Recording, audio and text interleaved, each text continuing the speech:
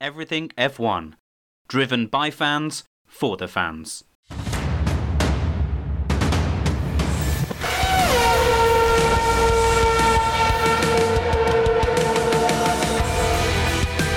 F1 Podcast.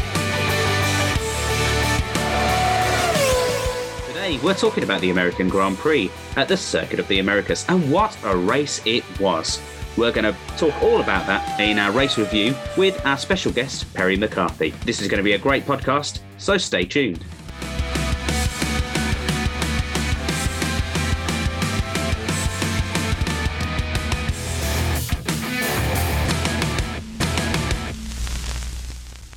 Hello and welcome to the Everything F1 podcast with me, James Tiller, and alongside me from the Everything F1 team today, we do have Coops. How you doing, Coops? I'm doing all right. How are you? I'm very good. Thank you very much. Thanks for asking. Also from our team, we've got Tom. Hey, Tom, how are you? I'm splendiferous. Thank you. Alongside us today, we have a special guest. You've actually heard him before because he was here a couple of weeks ago to speak to us. It's the original Stig, Perry McCarthy. Hi, Perry. Good to see you. So today we're here to talk about the Circuit of the Americas Grand Prix, and what a race it was. So exciting, thrilling to watch. It was like a blockbuster thriller. There was a chase scene. It's like something out of Jaws. I don't know. What's your 3-line review, Coops, of the Circuit of the Americas Grand Prix? And the epitome of the 2021 season: exhilarating, exciting, and goddamn nerve-wracking. Okay, Tom, I'm going to ask you the same question. Can you give me a 3-line review, please? Verstappen has hand on championship. Oh, so nearly for Lewis. Brundle doesn't back down. Before we go headfirst into our full race review, we are Everything F1. We are on the website www.everythingf1.com. You can also find us on all our social media platforms. We're on Facebook, Twitter, Instagram, YouTube, all at the handle @JoinEF1. You're also listening to us on this podcast today, and that means you can hit the subscribe button on your podcast streaming service and get all of our latest podcasts right in your ears as they drop. And if you want to give us a 5-star review, we would be very appreciative, and we'll give you a name call on one of our next podcasts. So without further ado, here we go for our race review.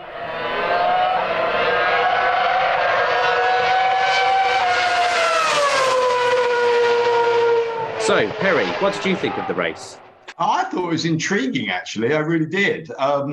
It was pretty exciting, especially like the last stint. And funny enough, I've been thinking about something, actually. It's that Formula One might be missing a trick on, but I'll come back to that. But yeah, it was. We're just seeing this fantastic strategic game at the front with two immense talents. And I guess that we all thought that there was a maybe slight inevitability about Lewis closing in and taking him, because I'd actually calculated on TV, they were saying he's probably going to have 3 laps at the end to have a go at Max. This is Lewis closing to take the lead. I actually had kind of worked it out as maybe about 5 or 6, looking at the previous closing speed that Lewis had.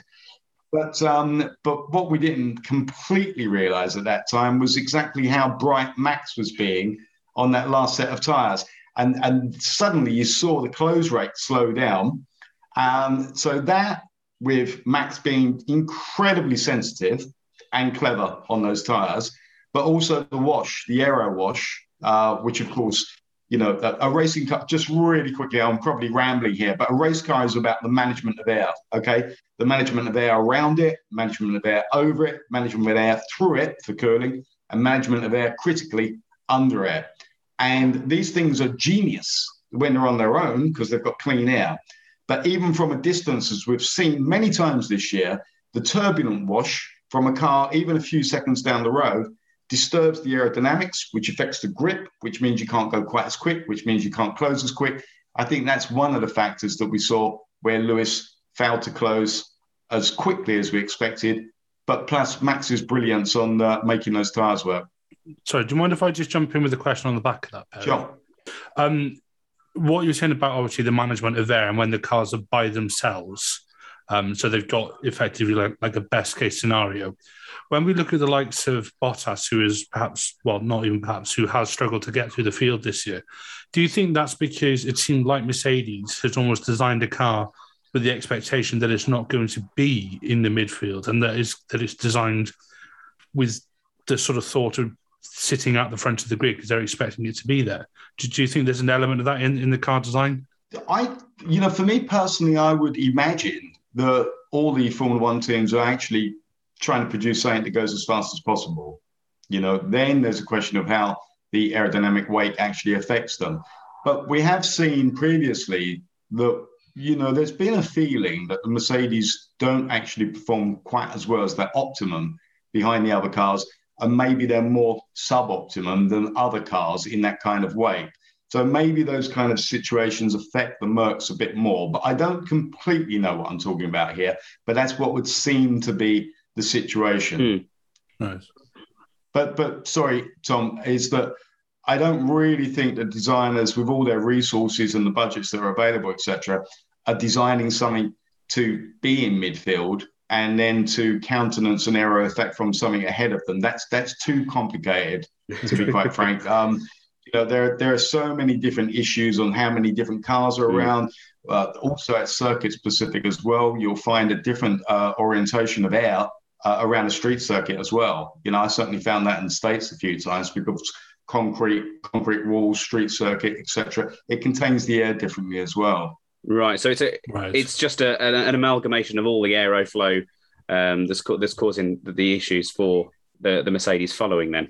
It's not necessarily because it's poorly designed. Yeah, I mean, we've seen it all before. One of the big factors is that, if you're with an aero, okay, I hope I'm not sidetracking the conversation. No, carry on. No, but I'm stating the obvious, but the aero begins at the front of the car. So the front wing development, as opposed to the 500,000 years ago I was racing. Okay, the dream on development here, on the turning vanes and everything else, how that front wing deflects the air around and over the tyres and along the bodywork, and especially, of course, how it orientates the air underneath the car and flows it. The extremes to that design are absolutely, it's stating the obvious, world class, but it's a work of art, exactly what that front wing is doing. Personally, I'd like to see the front wings come off, bin them. Get rid of the front wings. Because the problem is that with the car, as soon as you get close to it, an awful lot of the time, the car in front is taking the air away. So that dramatically affects all the beauty of this design of the car following it. Do we give a monkeys as spectators? Not really. All I want to see is a whole bunch of cars running real close and beating each other up, So, I could personally live with a 4-second slower lap time as long as we're getting real close racing, etc. We did have an absolutely fantastic race. I thought it was a brilliant cat and mouse kind of Tom and Jerry style race where Lewis Hamilton was reeling in Max Verstappen. Obviously, after that initial corner where Lewis just had the absolute best start on the out of the two, but obviously we'll go back to the kind of pit strategy. Max Verstappen got back in front, but then it was all about the chase, kind of either Jaws, kind of chasing after his prey. What was your thoughts on that? Were you on the edge of your seat the whole time, Perry? Yeah, I was actually. I really was. The thing is, if Lewis hadn't got a real good start, then I think Max would have just pounced off into the distance. And I think that you may have seen Red Bull run a bit longer on those tyres if Max had got that start. But Red Bull kind of knew they had the speed, but I think, as Christian's been saying, that they decided track position was absolute key. And, I kind of thought maybe they'd come in a tiny bit early, to be quite honest. But these people they've got, 5 dustbin loads of data every second that they can draw from if they make the right decisions. But, often we see that they don't. And sometimes it is a little bit of a journey into the unknown. It was a nail biting time for Red Bull. They didn't think they had it completely covered by no stretch of the imagination. But it was, it was just a plain good race. Clearly, of course, we weren't talking all the time wheel to wheel. But that first stint for Merck was critically important to get away, because otherwise Red Bull would have completely had it all their own way. There wouldn't have been any strategy games, overcut, undercut, anything. Red Bull would have just gone, and that's it. So that was great. But you could see that Red Bull could run. Max was running, pretty much around a second, inside a second sometimes, just over a second other times. He didn't really seem to have a problem in the wake of the Merc.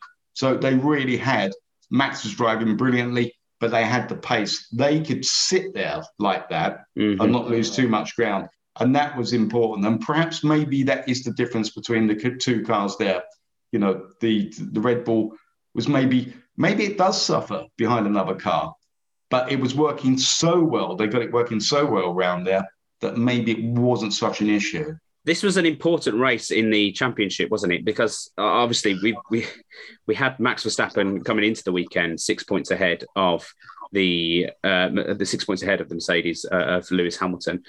It was important for Lewis to get this one, I think, to try and get this one anyway, because now we're going to tracks. And I know previously on the last podcast that you came on, you were talking about maybe cars, we shouldn't suggest that they do suit certain tracks because that's been kind of flipped on his head. But as history would kind of write, the Red Bull is stronger at the next two races. So they've gone in with a big advantage after this weekend, after defeating Lewis Hamilton. I think that Mercedes and Red Bull and Max and Lewis have been under no illusions that this is going to be incredibly tight. And this is why even, trying to do anything they can to get that fastest lap is often incredibly important. It's been a season of some ups and downs. Obviously, we've had some crashes, we've had some non-finishes. So there's been some areas where Lewis has had an advantage, where Max has had an advantage, but Red Bull have got a quite acute advantage now. Now, it's not like see you later, championship's over. It still rests on a bit of a knife edge. But, I think they can be a little bit difficult to stop, to be honest. It's definitely, I've put a post up on our page about it's Max's championship now to lose, I think. And that 12 points, as you say, it's not a huge deficit for the Mercedes, but it's a significant amount of points to kind of, make it Max's championship to lose. Yeah, I know what you're saying, and I know how you meant it. I would probably take it away from it's Max's championship to lose. It's just as much Red Bull's championship as well. There's a whole bunch of factors going on here. I mean, we saw in the closing stages, even of the race over the weekend, that when Max was closing on, Mick Schumacher, who was running at the back, that there was a real heartbeat going on. It's like, was Mick inadvertently going to hold Max up? Would that affect the dynamic on, the last couple of laps with Lewis closing in? Any of these things are potentially repeatable. There are mistakes that are possible all the way down, even including a pit stop, a car failure, engine failure, any of these things. But talking about unexpected failures is that there's probably another difficulty that Merck are probably going to have to realize at some point, is that I believe most people are expecting that Lewis is going to have to take an engine change at one point. And when he does, of course, then he's going to get a grid penalty. There's loads of things. So I think that, as I was saying before, for me personally, they're in the lead. So, Red Bull have got an advantage. But I do think that they've done such a great job all year. They've certainly earned that advantage. But, you start looking at the tracks that are coming up, then... Yeah, okay. I know I said last time, throw away the rule book on who's done what in the past, but Mexico, I do kind of think is Red Bull territory, even disregarding everything I said last time. I actually do think it's Red Bull territory. Absolutely it is, yeah. We completely agree. Coops, what do you think about what Perez just said about Lewis Hamilton and Max Verstappen? Yeah, I mean, he's pretty much spot on. It was just such... It's not a race that if you weren't like a purist, I could see why they would be like, it wasn't the most exciting race in the world, because there wasn't a lot of kind of squabbling. I think they had a couple of bumps, but nothing major. But for people that kind of knew what was coming, I knew almost straight away once the Mercedes are camped down after the McLarens and Ferraris didn't take each other off. I was like, right, okay, I can relax now. We kind of thought, this is a two-stop race. This is going to be good. This is all building up to something. What were your first thoughts when you saw Lewis Hamilton overtake Max off the start? Maybe last year I'd have thought of, fine, I'll just put it on in the background and keep an eye on it, you know. But this season, it's not been quite as... It's not a definitive, that's the end of the race when he gets into first, because we all knew it was a two-stop race. It was unseasonably hot. The Mercedes don't like unseasonably hot weather. So, you know, for this season, I'm a lot less bothered when it becomes Lewis Hamilton in front. Different if it was Lewis Hamilton and Bottas in second, because he would have lapped the field in 2 laps by the time Bottas holds everybody up. But no, I wasn't overly bothered. You know, I think Verstappen was glad that there was quite a lot. It was quite wide because he did try and push Hamilton to the side quite aggressively. But he kind of knew exactly where to kind of rein it in and think, right, I've got this for later. Tom, what did you think about the race at the front? I thought it was a good battle in terms of strategy, and for the sort of purist fan, or perhaps the more sort of geeky fan such as myself, it was one where you were sitting there thinking, is Hamilton going to catch on the tyres? You know, is he going to get caught in traffic? You know, is he going to be able to hold his tyres? Has Max kept enough in his tyres for the race? I do get that perhaps more sort of casual fan on the outside might have watched the race and gone, oh, well, that's quite boring. You know, they didn't race each other on track apart from turn 1 of lap 1, when Hamilton just had, I think, the best launch I've seen of certainly him, if not anybody this season. That inside line of Kota reminds me of the inside line of Sochi, where it seems almost like starting P2 will be better than starting on pole. But that run Hamilton had up to turn 1, as soon as he launched, I was like, he's got that. I knew Max was going to try and push him as far left as he could. But this is what I think about Max, sort of like post 2018. He now leaves like enough room, and they didn't come together and they got through cleanly. Yes, Max went off a bit onto the runoff, but it was clean between them at the start of the race. And I think from there, Max knew that it was going to be a race of strategy. Red Bull pulled a very, very aggressive strategy, forced Mercedes' hand. And I think also when Red Bull pitted Perez, that forced Mercedes to pit Hamilton, because otherwise they'd have been completely stuck, I think. So I was concerned that Red Bull had been a bit too optimistic on their strategy, but they trusted Verstappen. We know how good he is at managing tyres, managing pace, all the rest of it. And it was just it was, like I said in our chat, it was the drive of a champion. It was. It's certainly, as we've alluded to on our Facebook page, it's now Max's championship to lose. Well, I think so anyway. Let's move on to some of the other competitors in the race, because it was quite an interesting race for quite a few of the teams and the drivers. And let's talk about the battle between Ferrari and McLaren. That was great to see. Again, we had some great battling on the track itself. Yeah, I mean, again, you know, we're clearly, of course, we're so engrossed with the championship itself, you know, who's going to win, Merc or Red Bull, Lewis or Max, etc. But there are other fights going out there, and those fights are worth points, and those points are worth millions of dollars. So they're, you know, apart from sheer personal pride, you know, if you're in 8th place and we're on the closing to a race, then I'm in 9th. I want 8th. You know, I can't. That's my race. You know. So, and you've got to show what you're capable of all the time, because, you know, your reputation building all the time, to just say, whatever the circumstances I'm in, I'm showing you I can do the absolute best. The guy in front of me or the guy behind me is trying to do exactly the same thing.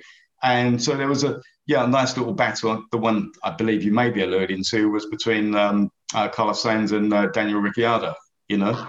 I mean, that was great. You know, it was good, hard racing. That's the mentality all the way down. I mean, you heard radio calls earlier with I think it's Fernando when Kimi took him around the outside, put a couple of wheels off, just over a bit. And then there's radio complaining to Michael Massey saying he went off, he overtook me around the outside. Everybody's competitive. They're competitive down to that last corner. Anything that the others do that they can be pulled up on. So the focus isn't for them on the championship, but it is for them on where they're going to finish within the championship, because it's about money as well. Yeah, and there was an interesting call for the Ferrari as well, where Carlos just said, "No, I'm not letting him pass because I let Daniel Ricciardo through because he passed off the track." If you remember early on in that battle, wasn't it actually Lando?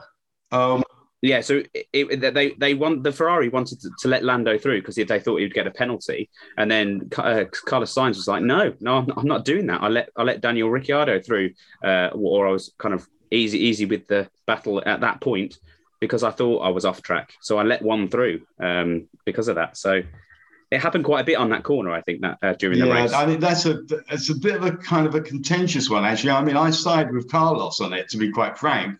But what happened was I think that Lando got displaced from it. Daniel took advantage of it to then get in front of Lando. And then, of course, Carlos has let Daniel by, So it was kind of like the wrong one. So it benefited Daniel pretty well there. So, but I'm on Carlos's side there. Is that he's let one through, forget the fact it was the wrong one. It's like, you can only back off so much on this stuff. Of course you can. Well, Daniel Ricciardo has really settled into the McLaren for the second part of the season. We were all kind of just worried about him for the first part. But actually, Coops, speaking last year before the season, or just before the season starts, said he thinks for the first half of the year he's going to struggle, and for the second half of the year he'll be up there. And so I want to applaud Coops because he made an absolutely stonking prediction. But what have you got to say about Danny Ricciardo? He's there now, isn't he? I think that for the first few races that you could think, okay, Daniel, you're settling in, etc. But it kept going on. And Daniel's qualifying was way off. I mean, not just off, way off. And you're kind of thinking, okay, this is interesting. I mean, I've always held Daniel in terribly high regard, as I'm sure everybody does.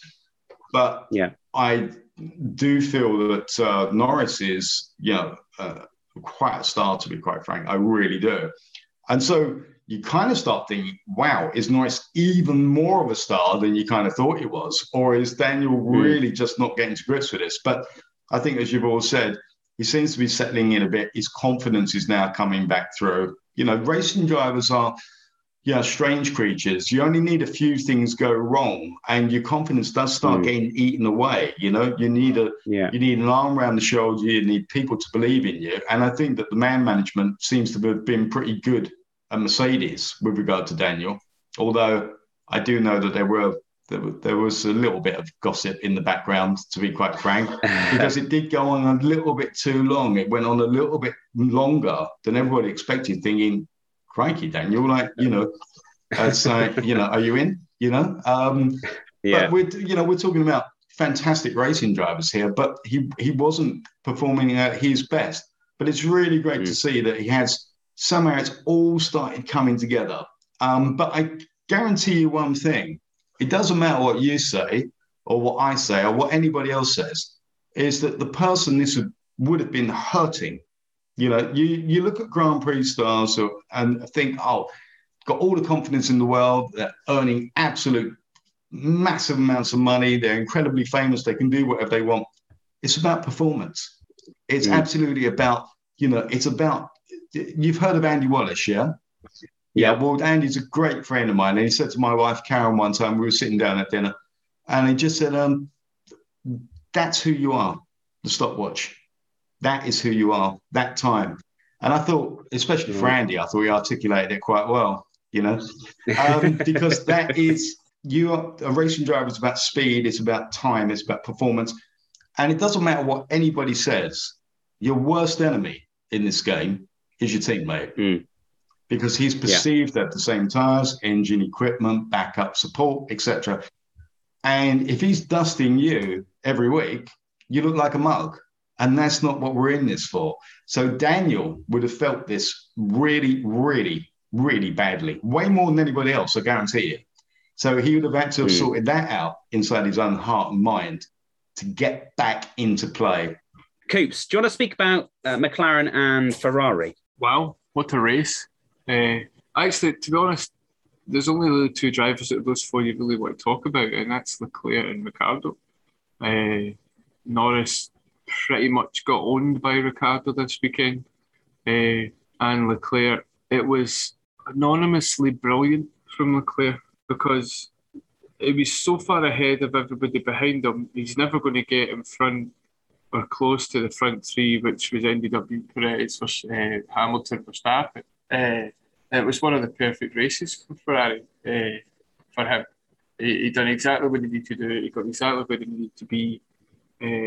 And because he was in that kind of no man's land, which ironically is where Verstappen used to be up until this season, you didn't see him. He just quietly, it was anonymous because it was so brilliant. It wasn't a drive from the back. He'd done exactly what he needed to do. He got the car exactly when he needed to be. They had a great fight with the other McLarens along with Sainz and got on with it.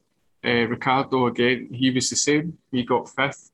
I think fifth and eighth for them, for the McLarens, I should say, is probably the best that they could have got. Norris was a bit hard on himself at the end of the race, saying that he'd made a few wee mistakes. But I don't think he was ever going to beat Ricciardo. Ricciardo was just in the sweet spot. And plus, Ricciardo loves Texas, as you could tell.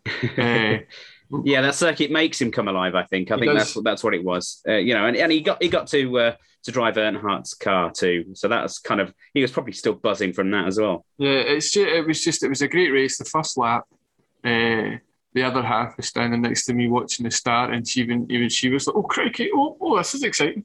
And it was just watching the Ferraris and the McLarens dicing with each other to try and get to where they needed to be, and it was just, "Oh, don't hit!"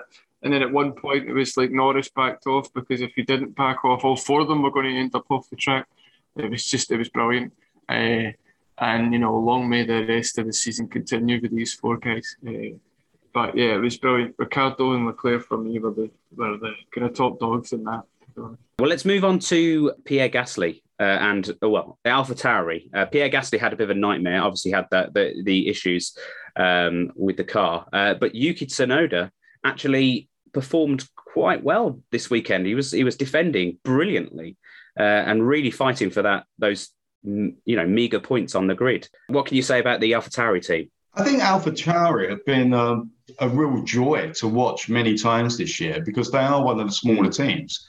But they've done some fantastic things. They've been well up front. I think they've outperformed, many of the more established or better funded teams. I think it's great. I think that Pierre is a real star. And something without sidetracking the conversation, this thing I was talking about Daniel at McLaren, that's exactly what Pierre went through at Red Bull. There was a bit of self-doubt, then the tongues were wagging behind his back, then is Pierre good enough, etc. And finally got launched back into the second Red Bull team, which is AlphaTauri, And that doesn't do anybody's confidence too many favors. But without Max around, he's built himself back up. He's come back into play. Yuki, no, I'm sorry, for me, jury's still out. He's got a load of talent. He's been making. It's really good for Yuki that it's got signed for next year.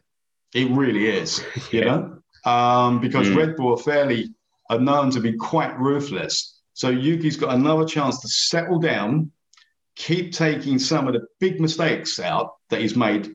See fantastic speed from him an awful lot of the time. But let's face the facts of life, is that Pierre normally dusts him in qualifying and in the race. Okay.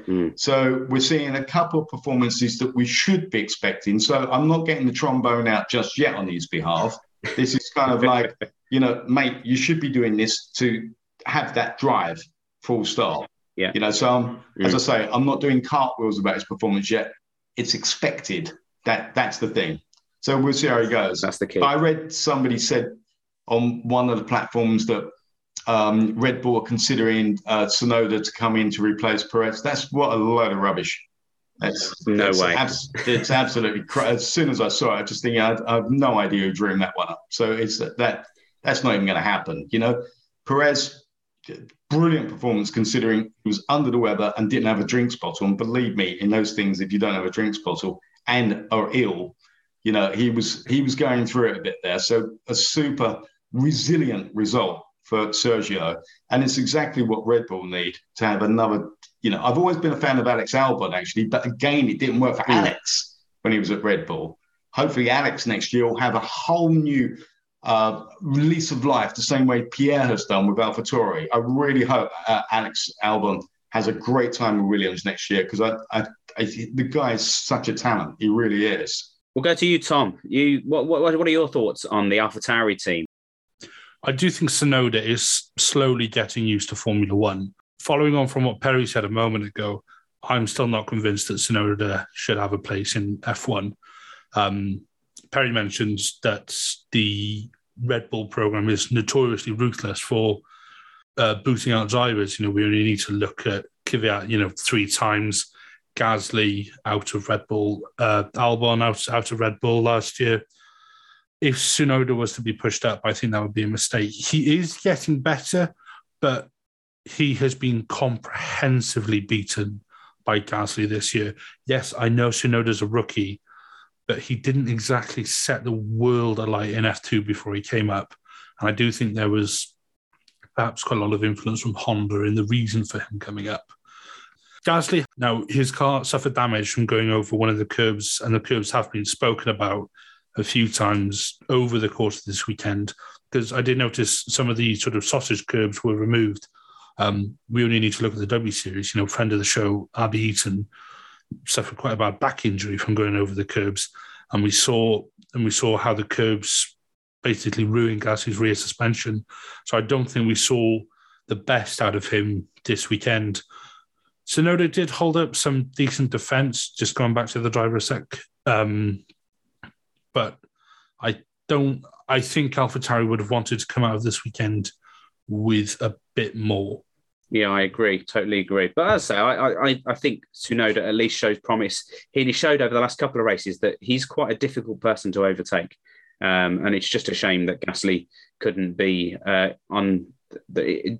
couldn't be in the rest of the race, because I think, he could have done, a great job for that team. Let's talk about Perez, because we did miss him in the earlier conversation, actually. Without him, I don't think the strategy with Max Verstappen would necessarily have worked so well. It was because Perez had performed so well all through the weekend that they were able to be as aggressive with the strategy as they could be, the Red Bull team. I'm not so sure about that. I think that I kind of think, for me personally, that they pitted Max when they felt like pitting Max, But how they used Sergio was actually maybe to put pressure on Lewis coming in a little bit earlier. And I think that was the pressure, because they, these guys, they're pretty smart. They know what's coming, or most of the time they know what's coming. They kind of all had an idea it was going to be about the last set of tyres and the last part of the race on who was going to do anything. So they would have preferred that Lewis's last set didn't have they would have preferred that Lewis's last set had as many laps on them as possible. Yeah. So that's why they were keen to pressure Lewis to pit earlier. Well, what about Lewis's teammate then? Because Valtteri Bottas, again, he was hampered by another engine issue and given a penalty on the grid. But he couldn't really get out of those positions. And did he perform great, or is he just kind of seeing the season out? Yeah, it'd be easy to turn around and say Valtteri just blows hot and cold sometimes. It really would be. But you're not always aware of some of the gremlins that are going on inside the car or what the problems are. But I do sometimes feel Valtteri. I was a fan of Valtteri's when he was in Formula 3. He rode a couple of times for RR Racing. Powermine runs there, and he would always bark about exactly how great Valtteri is, and I thought that as well. So we've seen how close Valtteri has run Lewis in qualifying, apart from beating him as many times as he had, how close he has run him so many times. So he's got mega amounts of speed in him. It's just that sometimes you just don't have this image of Valtteri as being the biggest fighter on the block, do you? Somebody who's going to make the impossible overtake happen. Somebody who's going to side through the field. He's done it a couple of times, but it's not the image that you normally associate with Valtteri. So, maybe there is a little bit of, okay, I haven't got long to go now and I'm going to join Alpha and hopefully it's going to go better, But I don't mean to disrespect him because, again, he's a brilliant racing driver. But sometimes maybe he's just not punchy enough. Coops, what were your thoughts on Perez's race? It was probably the best he could have done. He had no drinks bottles from lap 1. It was unbelievably hot at Texas. And I think he said at the end that he'd woke up not feeling 100%. And by lap 20, he was suffering from weakness in the legs, suffering from weakness in the hands. His eyes were starting to get a bit scary. And then he still had a whole half a race to go. And he still managed to get it in third. I mean, the guy looked dead when you saw him when he came out of the car, just standing there sucking on a can of Red Bull. Perez in that race has done exactly what he's supposed to be doing the whole year. And it is a difficult car to drive because it is designed around Max Verstappen. There's no illusions. But he did what he needed to do, and Perez touched on it as well with the he was playing the team game. He got ahead of Verstappen at the start, realised, I shouldn't be here, backed it off exactly when he needed to back it off. He was then used by Red Bull just to cover off Hamilton by getting him onto the yellow medium tyres for the second stint, and that was all done strategically. So he played his part exactly where he needed to go. If we move over to Bottas, then as I put in the chat, let's watch Bottas go nowhere, because for some reason Bottas just cannot, even before, he just cannot seem to work himself right when he's in traffic. He has no oomph. He gets to a point, he might pass a few cars, if he's stuck behind a Williams and Alpha, or even, God forbid, the Haas. He gets past them relatively easily. And then he just kind of stalls. And it's a bit kind of like, is he just there? It was like Sochi before the rain came. He was just there, just cruising around, doing his thing. The rain came, fired him up the finishing position. And I can't remember where he finished, but it wasn't overly exciting. It was just, there he is. So I don't know what it is about Bottas in terms of that. When he's in the midfield, it's not like a Hamilton-esque cutting through the field, diving up. The next thing, there's Hamilton in third, and he was 12th 2 laps ago. So yeah, I wasn't surprised that he kind of finished behind Perez. Where did he finish? Anyway? 6th. Okay, finished 6th. Yeah. So yeah, it's always a bit disappointing because Bottas should be doing a lot better. I was too busy focusing on the front two to really pay attention to Bottas, so I can't. If you're wanting any kind of in-depth technical analysis of why you get stuck in traffic, you're not going to get it from me because I can't actually remember. So, Tom, Perry alluded earlier to the kind of radio talk between Alonso and the Alpine team and to the radio to Massi. There's a bit of a what can I say about it? Really, it was a bit embarrassing for the back and forth. It was great to listen to as a fan because you got to see the whole conversation. So, are we allowed to overtake off the track? And they're like, no, we're not allowed to overtake.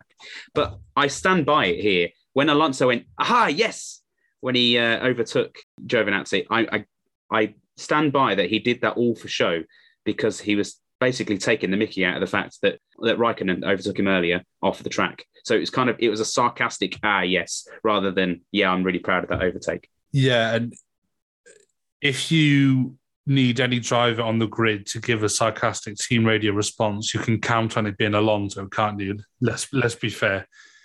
Also, I said on Sunday, only Alonso would complain about a driver passing him off the track who he'd force wide and then himself pass the driver off the track. It's just, old habits die hard with Alonso. It's just, he just exudes this kind of arrogance, and this is why some people love him and some people hate him. But you mentioned about the messages between Alpine and the FIA radio.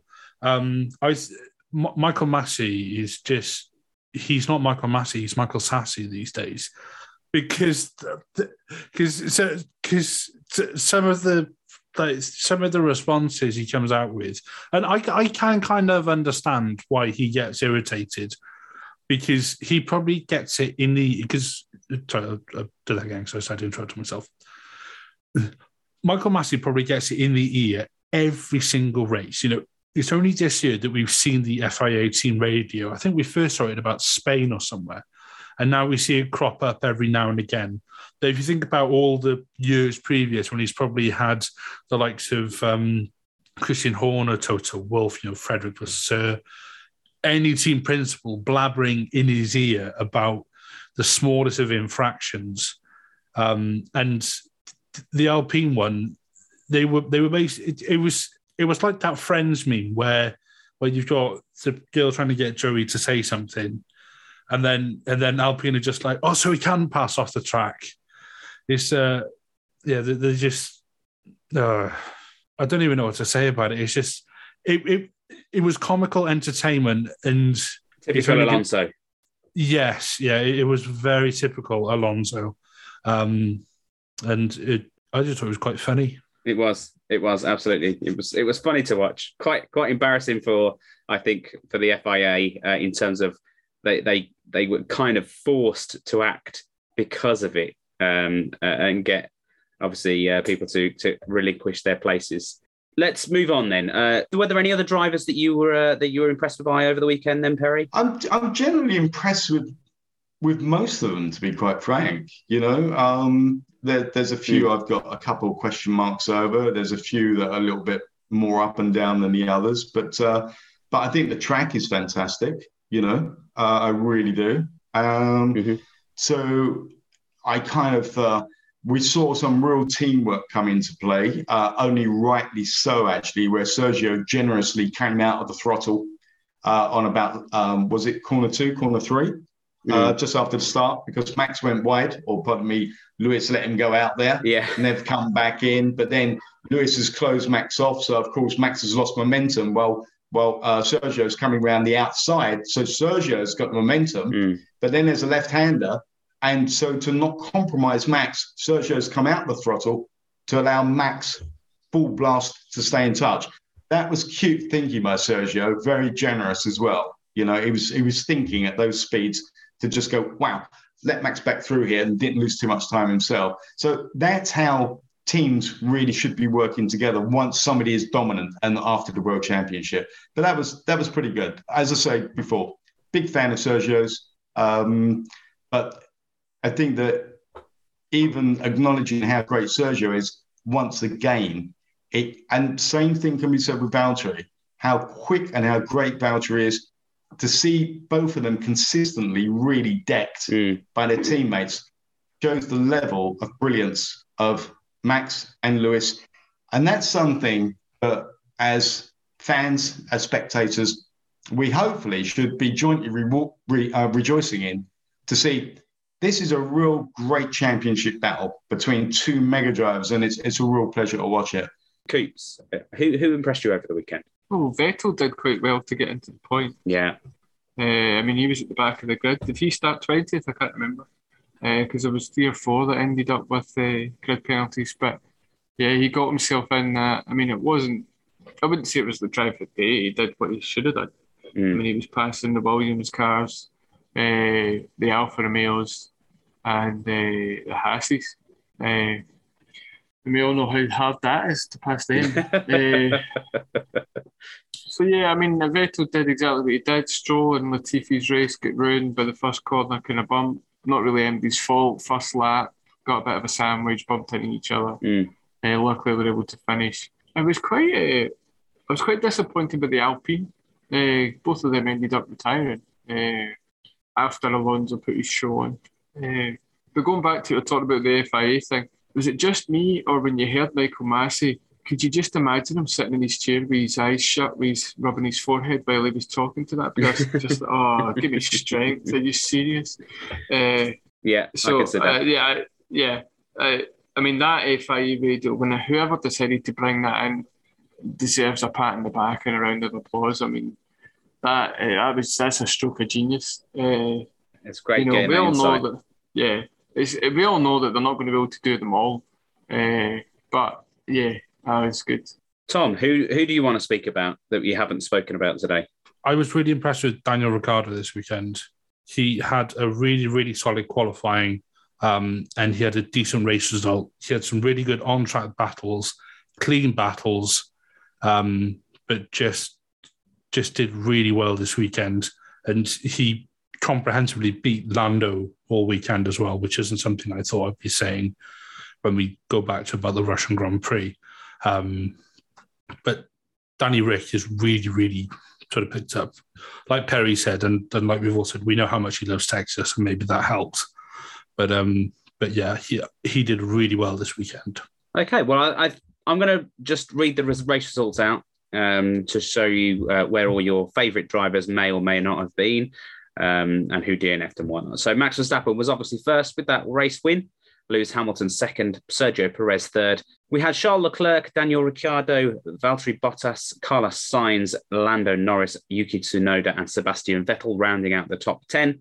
And then Antonio Giovinazzi just outside the points in 11th, Lance Stroll 12th, Kimi Raikkonen 13th, 14th was George Russell, Nicholas Latifi was 15th, Mick Schumacher was 16th, and as per usual, Nikita Mazepin was the final finisher in 17th. And three cars retired. The retirements were Fernando Alonso, Esteban Ocon, and Pierre Gasly.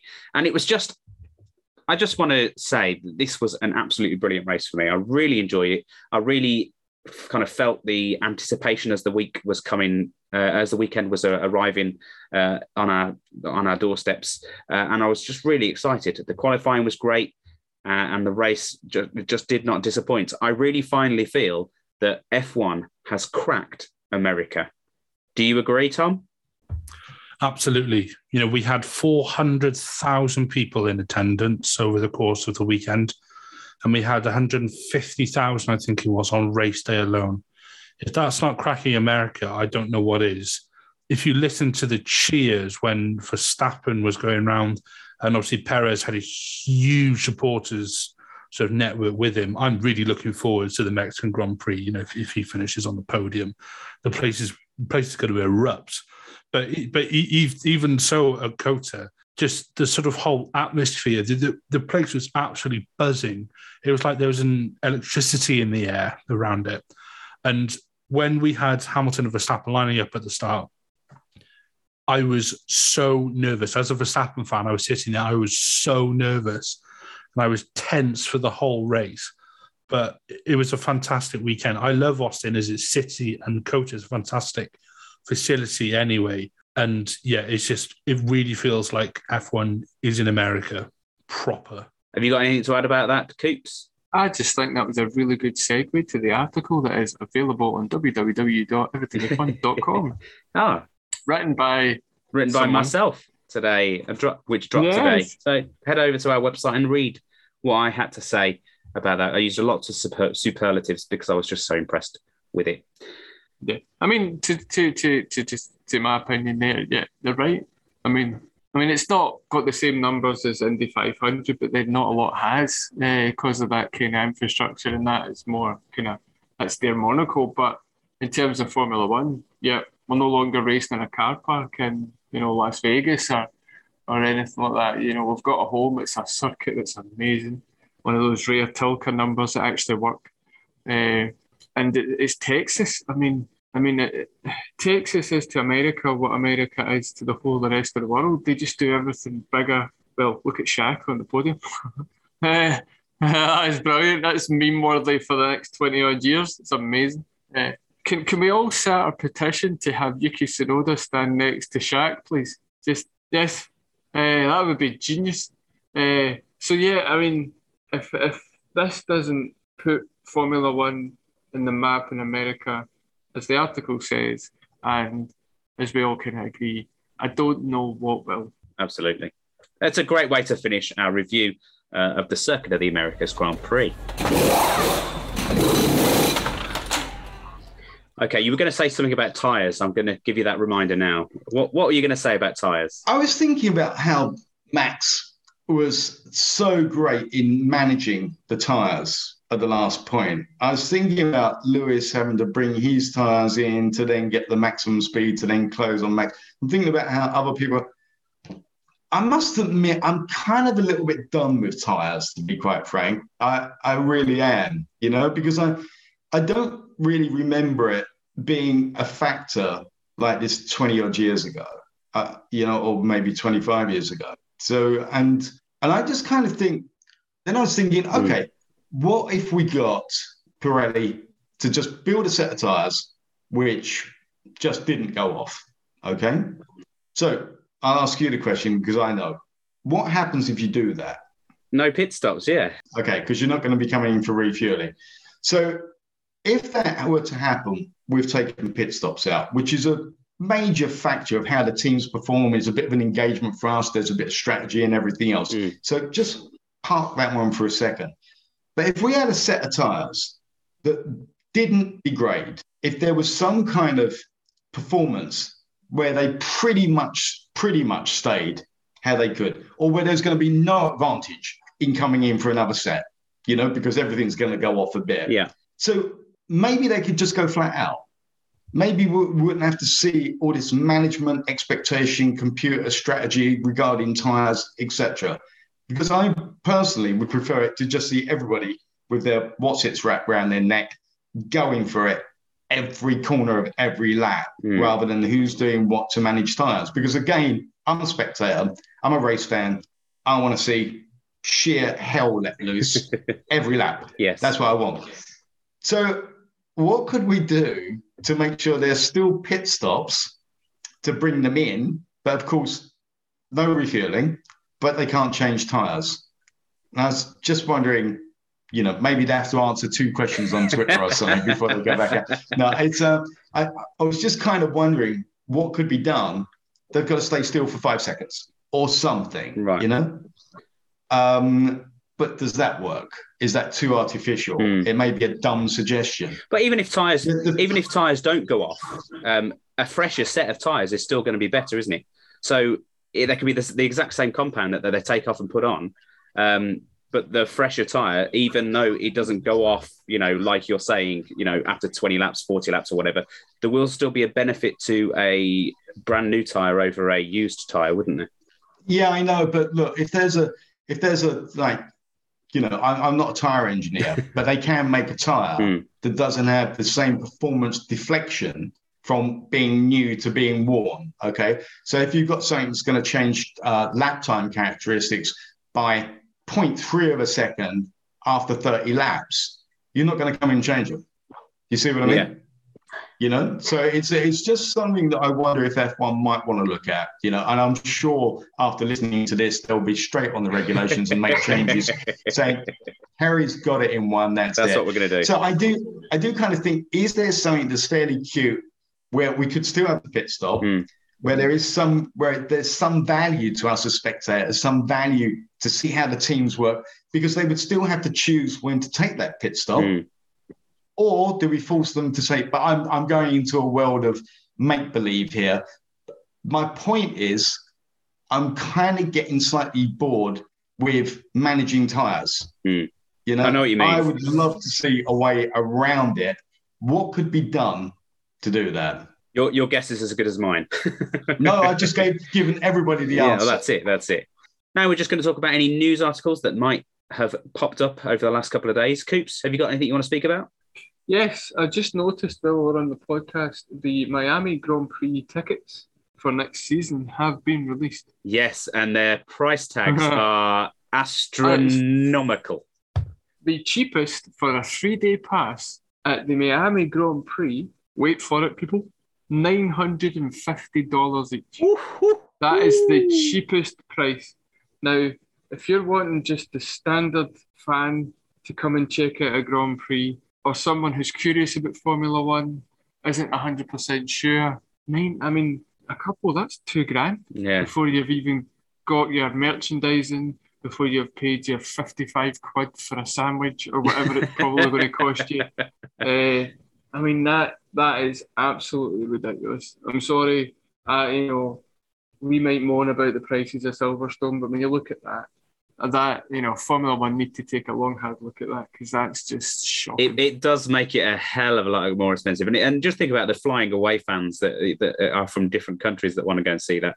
They're also paying for, massive flight costs as well. It's just, it's crazy. I've just flicked forward to the most expensive. Now, I don't actually know what you get for this, but it's $5,000 each for the most expensive ticket. I can't even see, it won't tell me what we're getting for $5,000 a pop. So yeah, it's that's disgusting in my eyes. I'm sure I'm disgusted by it. $950 for a Formula One. Now, for a Formula One ticket, I've been a fan of Formula One since 1990 something. I've watched Ayrton Senna race. I love the sport dearly. I wouldn't do this if I didn't. I would not spend £1,000 to go to a Grand Prix. I just wouldn't. It's just, I couldn't justify that. It just seems like the second they get, this buzz about F1, they in America, and they what they're doing, what we said, they've cracked America. They're doing one thing that's going to maybe put people off, and any kind of casual fan that might, because they might only be casual fans at the moment in America. There might be diehard fans. I'm not tarring the whole nation with that brush, but any of the casual fans that might think, I'll pop along to the next one, that's going to completely put them off looking at those sort of prices. It's and to look at it from another perspective, you've got all sorts of sports, motorsport in the world. You've got your touring cars, you've got your other single seaters, IndyCar. I don't know the prices of IndyCar, but if you put it in perspective over here, I was looking at going to watch British Touring Cars, which is a kind of, the British Touring Cars off. It's in the title. I had a quick look at the 3 days, it's 4-day camping, Friday to Monday. You get, and it's £85. That's not bad at all. That's 15 races over 2 days with all the support cup. You get 3 British Touring Car races. The access to the paddock is well open, merchandising, camping. And then you look at that, and as you've touched on, that's one way to alienate fans, especially in a market you've been trying to break for such a long time. You finally got it. You can run on the coattails of such a great event we've had this weekend, and boom, $1,000 a ticket, which in this day and age isn't that much different in whatever country you come from. The kind of exchange rates are generally more or less the same. Some countries it might be even more. That's a lot of money, even now, because it's only, we're only talking a year, I think, is it not? Is it like October next year? So it's, and then your travel costs, where you're staying, that's just the price to get into the place, let alone anything else. Yeah, it's crazy prices. Crazy it's prices. Don't like it. Wonderful. Okay, well, we've got our guest here. Do you want to promote your book before you go? Best book the world has ever seen, clearly. Fantastic, incredibly funny, touching, moving, inspirational, big look behind the scenes. Anyway, all that to one side. Hope you enjoy it. It's available on allsound.com. It's flat out, flat broke. It's my autobiography, which has been out there for quite a while. It's gone really well, but now it's audiobook. So I even do engine noises. And I've started to listen to it, and it is a brilliant book. So every one of our listeners should head over to Allsound and pick up a copy or a digital copy for their earlobes as they commute to their work. Thanks very much for coming to speak to us today anyway, Perry. Tom, Coops, James, thanks so much for having me on. We'll do it again another time. Thanks. Bye, chaps. Bye-bye. Bye. We have been Everything F1. We are on their website, www.everythingf1.com. You can find us on all social media platforms, Facebook, Twitter, Instagram, and YouTube, all at the handle @JoinEF1. And of course, you could also listen to us on our podcast that you're listening to us right now. Hit the subscribe button and you can get all of our latest podcasts in your ears as soon as they drop. All that's left for me to say is thank you very much for coming to speak to me today, Coops. Thank you. Thank you. Thank you very much, Tom, for coming to speak to me today. Pleasure as always. And thank you to everyone listening today. We will speak to you next week, where we're going to be previewing the Mexican Grand Prix. We will see you there. Bye-bye. Bye. Bye.